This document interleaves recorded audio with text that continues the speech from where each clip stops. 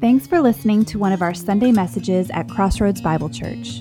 We gather on Sunday mornings at 9:15 and 10:45 a.m.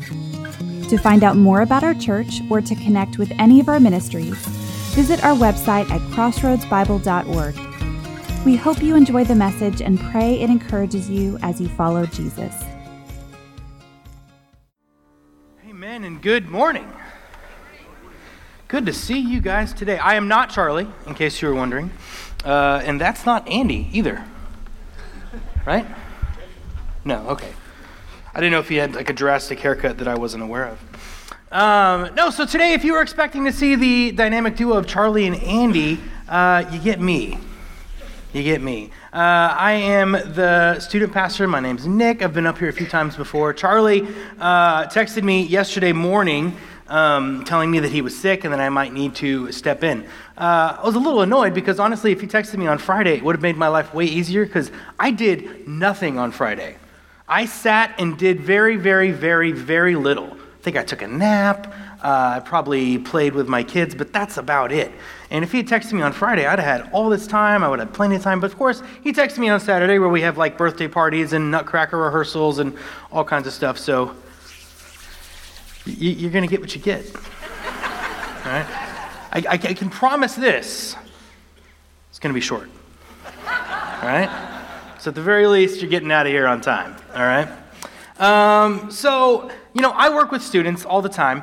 And, one of the things they are fearful of the most, the thing that they hate the most sometimes is failure. They're terrified of it. It's this thing that sort of sits in front of them, constantly bugging them, constantly pestering them, constantly saying, I might show up like just, it's there. They're always worried about it. And I feel like it's possible that we as adults maybe have the same sort of fears and I think we might be scared of it as well. I think it might sit there pestering us, pushing us to say, you don't want me to be part of your life. You don't want me to be part of your life. And what I want to show us today and remind us is that failure, it's going to happen. There's little to nothing you can do about it. It is absolutely going to happen. We were at the Argyle High School homecoming game the other night, and my daughter was sitting there. They were winning. Argyle was winning, and my daughter looks at me and says, well, I guess the curse is broken. I was like, what are you talking about? And I find out, we'd gone to a lot of games over the last year or so, and every time we go to something, the team that we root for loses. And we don't know why. And Kate, my daughter, thought it was her fault. She thought her presence was causing the teams to lose in a silly way. And, last night, I guess, or Friday night, the curse was broken. But there's this curse that seems to kind of follow us around. Like my wife, for example, she can't handle balloons.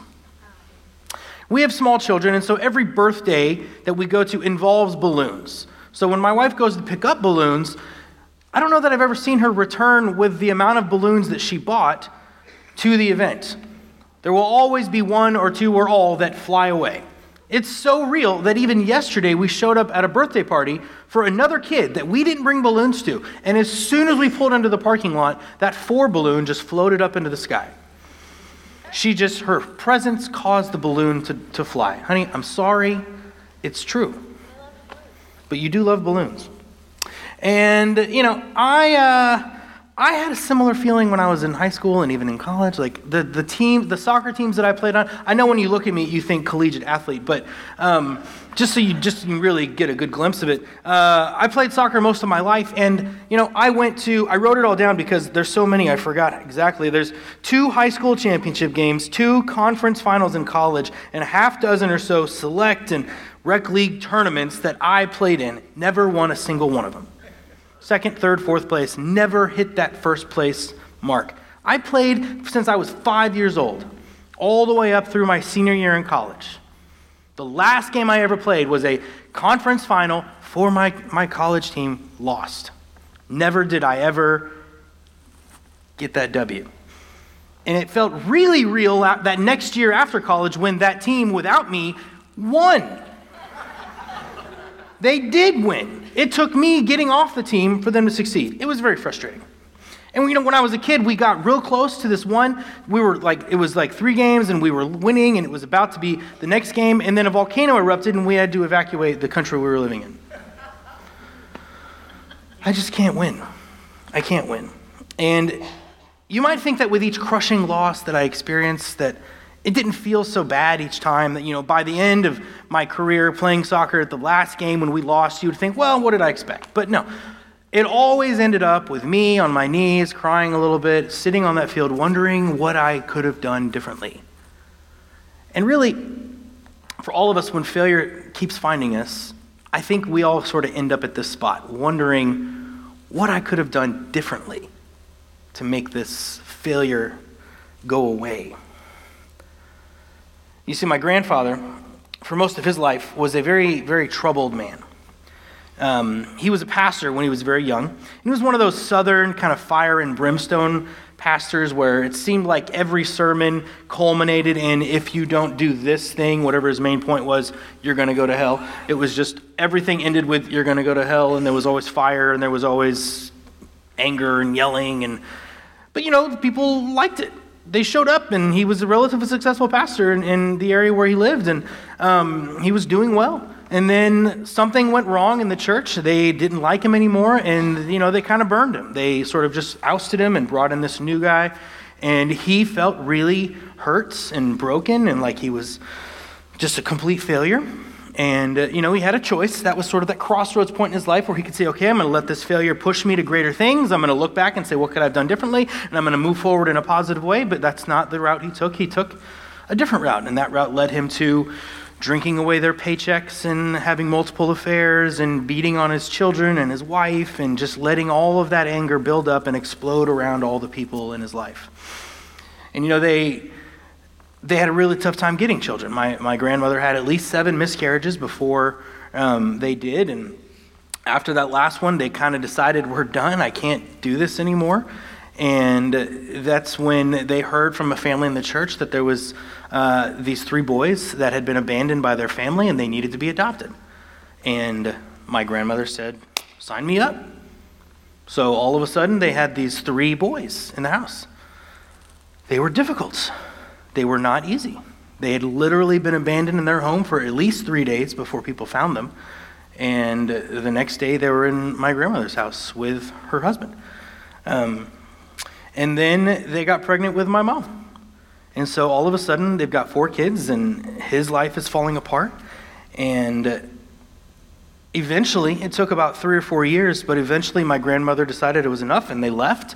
And that was when the craziest night of my mother's life ever happened, where my grandfather was chasing them around with a shotgun and screaming terrible things and was threatening to kill them and all these terrible things. It was just awful.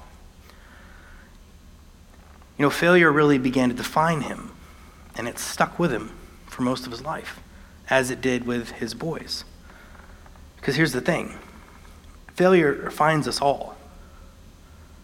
The more we fear it, the more it will define us when it finds us. The more we fear it, the more it will define us when it finds us. Let's look at 2 big names in the Bible, Jonah and Jeremiah. Jonah and Jeremiah. Jonah is one of those stories that even people outside of the church tend to know something about. They may not know what they know, but they tend to know that we here in the church talk about this guy that lived in a fish for 3 days, and they've got a general sense of that story. There's a lot to that story, and so I want to kind of unpack the story of Jeremiah and Jonah in the sense of which one of them failed and which one of them succeeded. Okay? So let's look at Jonah first. We're going to read the first 3 verses. It appears that Jonah is some sort of prophet, that he knows the voice of the Lord in some way, and so we find ourselves here at the beginning of Jonah. The word of the Lord came to Jonah, the son of Amittai, saying, Arise, go to Nineveh, that great city, and call out against it, for their evil has come up before me. But Jonah rose to flee to Tarshish from the presence of the Lord. He went down to Joppa, found a ship going to Tarshish, so he paid the fare and went down into it, to go with them to Tarshish away from the presence of the Lord. You're going to see me get visibly frustrated with this story because it bothers me. Jonah is crazy. Jonah thinks that he can actually leave the presence of the Lord by getting on some boat and moving to some city that maybe God hasn't heard of. I don't understand his plan here. I think maybe it's just to bluff God out, like just to keep pushing and pushing and say, if I keep going and keep going, you're probably going to just leave me alone, right? You're probably just going to stop and go ask somebody else. Jonah's not the only prophet around. God could easily ask somebody else. So Jonah keeps trying to leave and he keeps trying to run. And then later in this chapter, he's on this boat and there's a storm and it's falling apart and the people are freaking out. And Jonah said to them in verse 12, "Pick me up and hurl me into the sea. Then the sea will quiet down for you. For I know it is because of me that this great tempest has come upon you." Nevertheless, the men rowed hard to get back to dry land, but they could not, for the sea grew more and more tempestuous against them. Therefore, they called out to the Lord, "O Lord, let us not perish for this man's life, and lay not on us innocent blood, for you, O Lord, have done as it pleased you." So they picked up Jonah and hurled him into the sea, and the sea ceased from its raging. Then the men feared the Lord exceedingly, and they offered a sacrifice to the Lord and made vows. Jonah would have rather died than obey. He would have preferred to be thrown into a raging sea and deal with whatever terrors lie there than to stop and say, "God, I'm going to go. God, I will obey. I will do it. Please don't hurt these people. Please don't hurt me. I will go do whatever you need to do." That's all he had to do. He chose not to. He would prefer to die. Then it gets really fun. I don't know if any of you have ever been to like a fish market, or maybe you just know the smell of fish and you can recall it in your mind, but it is a offensive odor. It's not pleasant. There are no car air freshener hangies in the shape of a fish that smell like fish. Nobody puts fish oil around their neck to smell good to people around them. This is not something that we like the smell of. It is understood that if you say something smells like fish, it's not something that you're interested in. And Jonah gets the pleasure of living inside a fish for 3 days. And here's the part about the story that I think is ridiculous. It wasn't like God said to him, "Jonah, you're going to be in this fish for 3 days." He didn't say anything. There was no voice from on high saying, "Jonah, sit in this fish for 3 days and then you can come out." Jonah was going to sit in that fish until he obeyed or died. Jonah was going to sit in that fish as long as it took him to say, "Fine, God, I'll go." For me, and probably most of us in this room, I don't know, a second, 1 minute at the most would have been enough of living inside the digestive tract of an aquatic animal. I don't need 3 days for that. I don't care what it is that's on the other side of that. It's not going to take me 3 days to give in. But Jonah is the king of stubbornness. Nobody is more stubborn than this man. 3 days inside the stomach of a fish. And finally he says, "Okay, I'll go." That is some hardcore disobedience. He's pretty good at it. So finally, the fish pukes him up on the land, and he gets up, and I assume he cleans himself off, and he goes into Nineveh. Nineveh, the capital of a nation called Assyria, that will one day take Israel away from its land. Jonah is called to go and preach the word of God, preach the love and mercy of a loving creator that wants them to repent and come into right relationship with him. That's what he's called to do. And so here's Jonah's big, beautiful message for the people of Nineveh. It's so precious. You're get your tissues out because this is real sweet. He says, "Yet 40 days and Nineveh shall be overthrown." Yeah, that's it. That's his whole prophetic message. There's no mention of God. No mention of mercy. No, here's what you need to do to get out of this mess. It's just, hey guys, you're screwed. You're going to die. In 40 days, this whole city's going to be gone. That's his whole message. That's his declaration for the people of Nineveh is, you're going to die. I don't know if you've ever worked for someone like this, but I used to work for this guy named Jim, and he was not good. He was a teacher, but he really wasn't. He was really bad at what he did. It was very bumbly and fumbly, and you could hardly ever figure out what he was trying to teach you. But for some reason, It worked. People heard things that I couldn't understand where they heard them from. I saw lives changed. I saw the Holy Spirit move in the presence of this guy. It was ridiculous. And it was, a better man probably would have called it beautiful and wonderful, but me, in my immaturity and my continued immaturity, I found it frustrating and annoying. And Jonah gives this terrible sermon to these people who need so much more, and it works. It works. The capital of Assyria, one of the greatest enemies of Israel, turns and believes in God because of whatever it was that Jonah said. It's amazing, it's a miracle, but man, did it have nothing to do with Jonah. Because we find out later in chapter 4, Jonah says this: after seeing the success of his ministry in Assyria, seeing that God did not smite them, and in fact, they are now flourishing and believing in God, this is Jonah's reaction.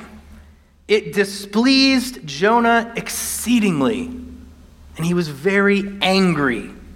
And he prayed to the Lord and said, "O Lord, is not this what I said when I was yet in my country?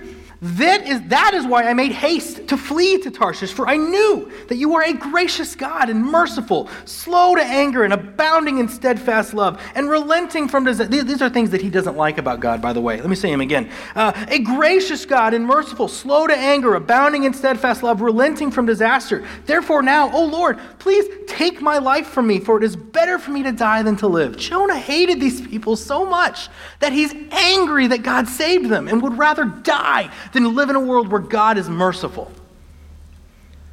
That's Jonah, one of the most successful prophets of his day, a man who hated God's mercy, couldn't stand his love, was frustrated to no end, and tried to flee so that God would not save a people that needed to be saved. Jonah saved, and then Jonah preached a terrible sermon and God saved them. But Jonah was not successful. Jonah failed. Then there's Jeremiah. Jeremiah heard God's call when he was young, when he was a youth, and he was reluctant, but he obeyed. God called Jeremiah to tell both the southern and the northern kingdom to repent and return to God. And he did this for many, many, many years. Basically his whole life. Here's an example of a sermon from Jeremiah, a message that Jeremiah gave to his people from God. In Jeremiah 3:12-14, it says this: "Go and proclaim these words toward the north and say, 'Return, faithless Israel,' declares the Lord. 'I will not look on you in anger, for I am merciful,' declares the Lord. 'I will not be angry forever. Only acknowledge your guilt, that you rebelled against the Lord your God and scattered your favors among foreigners under every green tree, and that you have not obeyed my voice, declares the Lord. Return, O faithless children, declares the Lord, for I am your master. I will take you, one from a city and two from a family, and I will bring you to Zion.'" See, now that's a clear prophetic message. Return, faithless Israel. I will not look on you in anger, for I'm merciful. Acknowledge your guilt, that you've rebelled against me and that you have not obeyed me, and return, for I'm your master. This is clear. Israel, you've screwed up. Repent, ask forgiveness, and God will bring you back. Not, hey Israel, you're going to die. Hey Israel, you're going to be taken away. It's, hey Israel, we can fix this. Here's how we do it. This is a clear-cut prophetic message. It's great, but it doesn't work. Dozens and dozens of times, Jeremiah proclaims a very similar message, and he doesn't do it in just by saying things. He does lots of things. He sang songs. He spoke in poetry. He delivered tough love speeches, and even gave public demonstrations of how God was going to punish them if they didn't obey. But it made no difference, and Judah and Israel were both taken away from their land. However, Jeremiah was faithful. He obeyed. He knew the voice of God. And this is important. It wasn't his fault that the people did not listen. Just like it wasn't Jonah's fault that the people did. You see, Jeremiah learned to love those people more than he ever thought possible. You read the book of Lamentations, it's all about how his heart is broken for the people of Israel and how he wishes he could have done something more, how he wishes that God would have jumped in and saved them, but he didn't. You see, failure is very sharp, two-edged sword. On one side, it can just wreck and destroy us and define us to the point where we might never recover.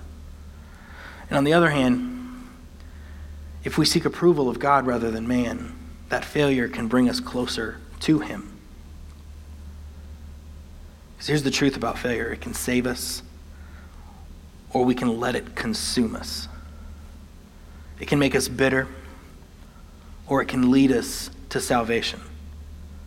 We see this very clearly in Luke 23. At the end of Jesus' life, he's dying on a cross, and there's two men next to him, one on the other side. And they begin to have a conversation. It goes like this. One of the criminals who were hanged railed at him, saying, "Are you not the Christ? Save yourself and us." But the other rebuked him, saying, "Do you not fear God, since you are under the same sentence of condemnation? And we, indeed justly, for we are receiving the due reward of our deeds, but this man has done nothing wrong." And he said, "Jesus, remember me when you come into your kingdom."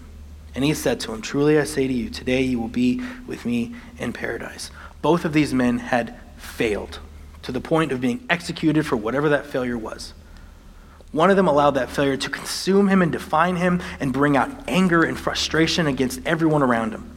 And the other allowed that failure to draw him into salvation, to draw him into understanding that he is in need of something greater than himself. If we're focusing on our failures, we are not focusing on Christ. Because I'll say it again, failure finds us all. And the more we fear it, the more it will define us when it finds us. And if we focus on those failures, there's no way that we're focusing on Christ. You know, I told you about my grandfather. My grandmother was the exact opposite of her husband. She had more patience and love in her little finger than her husband had in his whole body. However, if you were to look at her life and measure it by the standards that we typically put on people, whether or not she was successful or not, as far as you could tell, she was a massive failure. She was broke, poor. She had a broken family. Those 3 sons that she adopted, all of them became drug addicts and jailbirds. 2 of them died in prison. The other died alone in a car somewhere. We didn't even know where he was. And if you look at that and say whether she was successful or not, the obvious answer seems to be that, well, she was a failure. Here's the problem. The end of her life, and every day before that I knew her, she was the most joy-filled, compassionate, caring, and God-obsessed person I've ever known in my entire life. And if anyone had a right to be bitter, angry, and consumed by failure, it was her. Nothing ever seemed to work right for her. But I'd never seen anybody love God more than I saw from this woman. I've never seen anybody so devoted to their Savior than I saw from this woman. And you know, we've talked a lot about failure, so I'm going to end by talking a little bit about success. Because we cannot measure our success by looking at our exterior accomplishments, because, to be honest, it's real easy to fake those. It's real easy to appear successful in the eyes of people. If you're seeking to look successful in the eyes of man, it's real simple. Get the right clothes, get the right house, have the right whatever, and people are just going to assume that you're a success. But when we measure our success by God's standards, to be honest, it's kind of impossible to really fake that. You can say the right words and look the part, but to be honest, an apple tree can't grow pineapples. The fruit that comes out of your life will be the evidence of whether or not you truly are living the way God has called us to live, living in relationship with Him. You have to ask yourself questions like, do I truly love the Lord with all my heart and mind? Am I daily taking up my cross and following Him? Am I seeking a more Christ-like heart? Do I truly love my neighbor? And guys, we can't assume that these types of success will just come with age or maturity or the right amount of attendance records at church or small group. Like, this kind of success is not looking for you. you have to go after it. You need to bang on the door of God's house and beg him for these things. You know, I have so many memories of my grandmother, but the one that just can't get out of my head is constantly, every day I saw her, she spent time on her knees in front of her bed in prayer. She banged on the doors of God's house, asking him for the things that she truly needed. These things. Success is not out there hoping it bumps into you. This kind of success is not ready to just be grabbed. It's hiding. It's a treasure buried in a field. And unless you're ready to plunk down all that you have to go and buy that field so you can have that treasure that God has for you, it's not going to happen. You will not accidentally find yourself living this kind of life, devoted completely to God, taking up your cross every day and following him. It is something that you have to build. It takes time and energy and effort and love and passion and all these things. It's real easy to stumble into success here in life. It happens to people all the time. But when it comes to success through God's eyes, it's not going to happen by accident. You have to go after it with a club. Here's my last point, and it's silly, but remember, I am a youth pastor. So, remember that movie Mary Poppins, the original one? There's that scene where they're standing outside the park, and there's all these chalk drawings on the ground, and they're there with Dick Van Dyke, whatever his name was in the movie, I can't remember. And they're standing there, and they try to jump into the paintings, like something's going to happen. But nothing happens. They jump into them, and it's just nothing. Some chalk puffs up in the air, and that's it. And then they look to Mary Poppins, and she's like, fine. So she goes over, she grabs their hand, she jumps with them, and they enter into this magical land of cartoons and songs and fun and craziness, a world that they never would have experienced otherwise. And it's a really cool, just fun, silly image. But when I think of it in context with this, it reminds me of something very important. To truly find that treasure buried in a field, to walk through the eye of that needle, you can't do it by yourself. You have to be holding the hand of God the Father who loves you, that will take you into worlds that you never thought possible. That will take you into a world that no matter what's happening around you, whether you're broke, poor, rich, have the right car, have no car, whatever you got, you will find joy and compassion and love for the world around you, despite your exterior circumstances. That's the kind of world that God promises us. That no matter what's going on around us, whether we're failing over here, succeeding over here, if we desire him and we walk through life with him and we bang down the doors of his house and say, God, I want what you have, and build that relationship, you will find yourself jumping into these drawings of crazy, beautiful, wonderful experiences filled with compassion and love for God that you never thought possible. Failure finds us all. If you let it define you, it will. But if you let God define you, you'll be able to go into things that you never thought possible. I'll leave you with this last little image that I love so much about my grandmother. When my mom was there with her when she was dying, she had some kind of cancer and her body was filling with fluid where she just couldn't really move. And she'd been like that for about a week and a half, just laying in her bed. She could kind of open her eyes, she could kind of say stuff, but that was pretty much it. And it was early in the morning. My mom doesn't know why, but she just woke up. And she looked over at my grandmother, and her eyes were wide open, staring right in the air. And she lifted her arms as high as she could. Hadn't done this in a while. Hadn't been able to move. She lifted up these fluid-filled arms and just held them up in the air. And she started singing some song that my mom had never heard, and she didn't understand what it was. And then she dropped her arms and she passed away.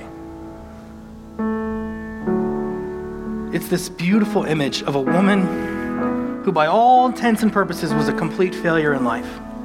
Had nothing. But in the end, she got everything.